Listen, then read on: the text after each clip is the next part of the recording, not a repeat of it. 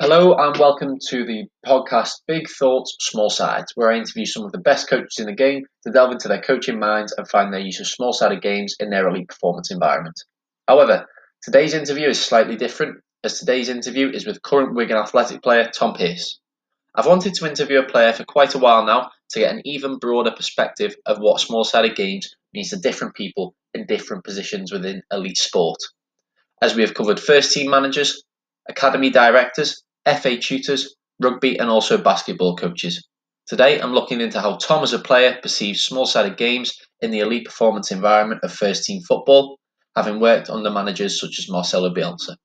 Tom joined Leeds in 2014 but has since moved on to Wigan Athletic, whilst also playing for the England national team at under 21 level. This should be a really intriguing and thought-provoking conversation. Before we jump into the conversation, however, if you would like to follow the journey of the Big Thoughts, Small Sides podcast and blog, follow my WordPress blog page, Big Thoughts, Small Sides. Without further ado, here's the interview. So, what do you believe the benefit of small-sided games are for your team or as a player, just for yourself? I think sharpness. Obviously, pre-season and stuff. The more beneficial getting your fitness up.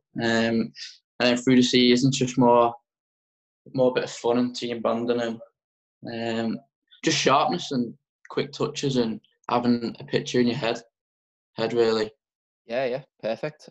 So you kind of just touched on it then about a bit of fun and enjoyment at the end of a session or something. But apart from kind of on the ball purposes, obviously your technical work and that, why else would you use small-sided games for stuff like team building, like you mentioned? Yeah, we use them every week at Wigan. Just for, like you just said, then team bonding and just a bit of togetherness and communication skills and stuff like that come into it. Obviously, it's a smaller pitch, so everyone's compact. So it's just about working as a team, really. Yeah, perfect. That's great. Do you believe that they can be translated into the bigger game? If so, kind of why? Yeah, obviously the small-sided games, like I just said, help communication and help you touch. So when you take that into the game on a Saturday, for example, the skills what you use in a small-sided game can come out in the 11 sides. So like the touches and just like spatial awareness. It seems when you play 11v11, it seems a lot easier when you do small-sided through the week. Yeah, perfect. Just kind of off topic. So would you, in your small-sided games, would you partner as a left back? Would you work with the centre half and the left mid, or would you sometimes, be in a team with the right mid and the striker? Is it kind of just varied, or is there a bit of a structure? The back four might be a one team and the attackers might be another team. It varies. So sometimes you do attack versus defence. So obviously, I'm a defender. I'm a left back, so I'll be defending as a back four unit. Yep. Maybe two centre against a front three, and then whoever's behind. Or if you do a normal small-sided game, it'll be mix and match, but it'll be structured. So like two defenders, striker or whatever. Yeah, great. Are they a small-sided games? Are they kind of a common theme of weekly training schedules? Are they? Depends on the manager. So when I was at Leeds, we never ever played a small-sided game. Right. When I've been to England, we do a lot of them, and at Wigan now, a weekly thing. Just kind of touching on what you said then. Obviously, going from different clubs, going to England, was that kind of so that if there's new lads coming in for the first time, or everyone's getting to know each other, they haven't seen each other in a while. You get to chat and start to work together again. Yeah, well, obviously, when you first go to England, you know people from playing against them and stuff, but you don't know them personally. That's good to get to know them. And then as the season goes on, and it's more or less the same squad, it just brings everyone closer. Yeah, perfect. Looking at kind of a managerial point of view, and obviously from your personal point of view as a player, where would you say that they rank on kind of priority within a training week? So where would small-sided games kind of rank in priority? I wouldn't say they're important just for the football side of things, but I'd say like the shape and the tactics are more important than the small-sided. Yeah. Would you say that the shape and tactics and obviously the analysis side of the game, would you say that how much would you say maybe do double the time on that rather than the small-sided games, or? Yeah, I'd say so. So normally two days leading into a game, you'll do shape and you'll do tactics and set pieces and all that. Yeah. The small side, more or less, the start of the week's like the Monday to Tuesday, Yeah. day off Wednesday, build up to the game Thursday, Friday. Perfect, great stuff. Do you believe that the small-sided games have benefit for technical and tactical development? Obviously, it's only a smaller pitch and there's less numbers, but from a tactical point of view, is there room for development in there? Definitely, it makes you think quicker. More one-touch stuff, two-touch stuff, one-twos, sharpness, turning, everything. I'd say so. Yeah. Just kind of off topic, does it? So say if you're playing, I don't know, 3v3 in training and then go out on a match day, do you feel that you've kind of seen, you might be stuck in a bit of a 3v3 scenario? Do you ever feel like you can work your way out of it because you've rehearsed that through these little games that you play, or is it more that you've just played loads of matches over time and you can kind of pick out a bigger scale 11v11 pitch? I think it's a bit of both. Obviously, when you're doing a small sided, you get a bit in your head in tight situations and stuff. So when it comes to the game on a Saturday, I wouldn't say you're used to it, but like you kind of know. Yeah. Kind of know them situations if you get yourself into one. Yeah, definitely. Easier. Perfect. Kind of, if you were to pick out one key reason for using small-sided games, specifically for yourself, why would you use them? Like I've said before, the communication skills obviously are vital in football nowadays. If you don't communicate, it's going to be hard. Yeah. Did you feel like that's where it's improved you most, or just talking about yourself now? Yeah, I'd say the small-sided games help me communicate just with other people. So you got your left mid, the centre back, the centre mid. Just communicate as like a team. Yeah, a team. Yeah, definitely. What type of player do you believe benefits most from the small-sided games? Is it the smaller technical lads, or the big centre halves who've got to get a bit quicker with their feet?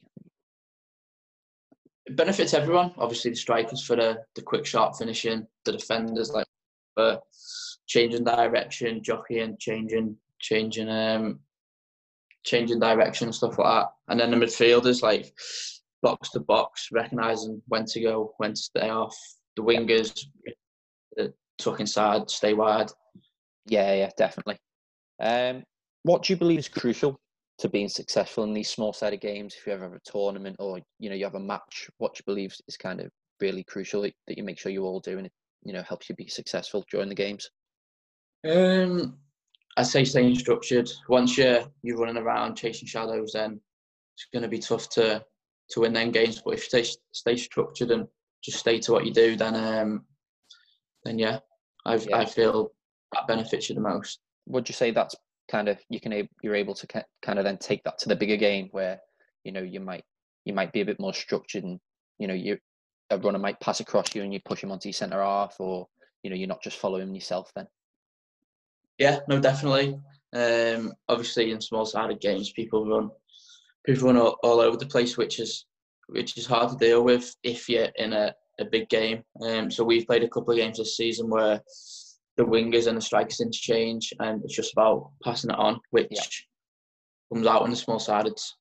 Yeah, and I think it kind of refers back to what you were saying before again about communication, how important that is. In a bigger game when there's a bit of an audience as well, you're able to communicate loud and clear that the left winger's coming onto your toes or whatever. Yeah, well, obviously on Saturdays when the crowds are big and the noise is loud, even not so much. It's hard to hear people sometimes. So more like hand signals and stuff. Even that helps massively. Yeah, definitely. Do you notice that coaches step in during the small-sided games, or are they just letting you free play? It changes. Sometimes they'll step in. if they see something which they're not happy with or think they can improve, then they'll step in. Or if they're happy with what's going on, then just let it play. Yeah, definitely. What do you notice, say if you're playing a different opposition, obviously you'll play a different opposition every week, but in terms of kind of how that's laid out in small-sided games, does it ever change? Say if you're playing a team that likes to play long, will the dimensions of the pitch be thinner and longer? Or, if a team likes to play out, will it be quite wide? Is there ever any change? Not so much in small-sided games, but when it's not, when I say small-sided games, I mean like 5 sides or whatever. When it's say 8-9 sides, and we're leading up to the game, if a team goes long, then we'll make the pitch longer. If they like to play wide, we'll make it wider but shorter. So it's just working on what the other team is and how they're going to play and how we're going to play, and then we can bring it all together. Definitely, yeah.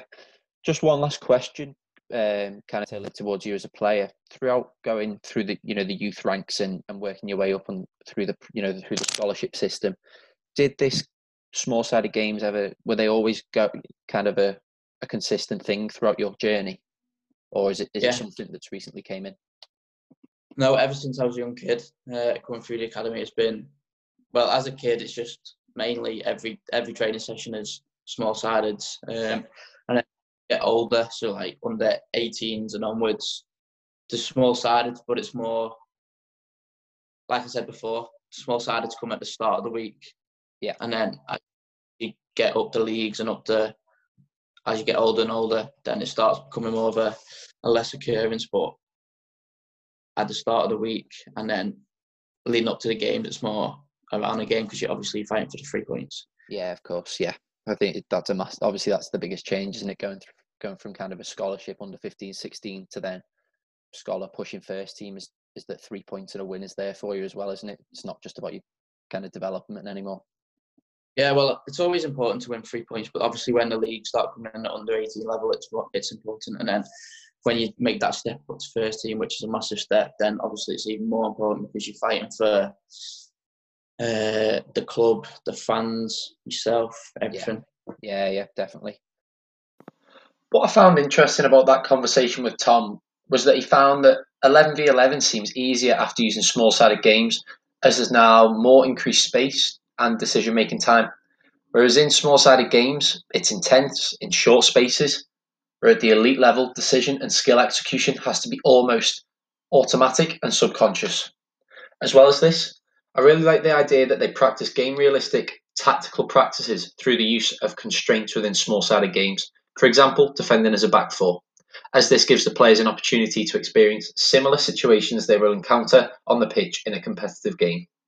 Moving on, Tom discussed how small-sided games use as a basic top-up of skills and tactics. So that's the same as Troy Cully, who also mentioned how they can be used to top up basic skills, whereas other practices had a tailored focus of the session. For example, shape sessions. So there's a clear distinction and objective of each coaching method, which allows the players to recognise what they're doing today and what to expect.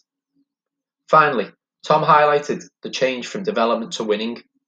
This can be promoted through training and emphasis. This is great for coaches to hear, in my opinion, as this shows that coaches can replicate match competitiveness through training and start to change the behaviours of the players from development to winning. However, in my current setting, the focus is solely on development, so it's crucial to recognise when and where encouraging winning at all costs is appropriate and applicable. I'm intrigued to try and consider what a player sees when they play small-sided games after speaking to Tom, and how I can adapt my sessions to maximise them after mine and Tom's conversation, such as using them for basic skill development or tactical development, as well as using small-sided games to replicate matchday scenarios and intensities that the players will experience, so that when it comes to a match, they're not entering an environment they have never experienced before. I'm looking forward to applying some of these core themes to my training in order to develop my professional repertoire. Thanks for listening to the Big Thoughts Small Sides podcast. Be sure to follow the journey on my WordPress blog and also the podcast, which you can find on Spotify and Apple Music.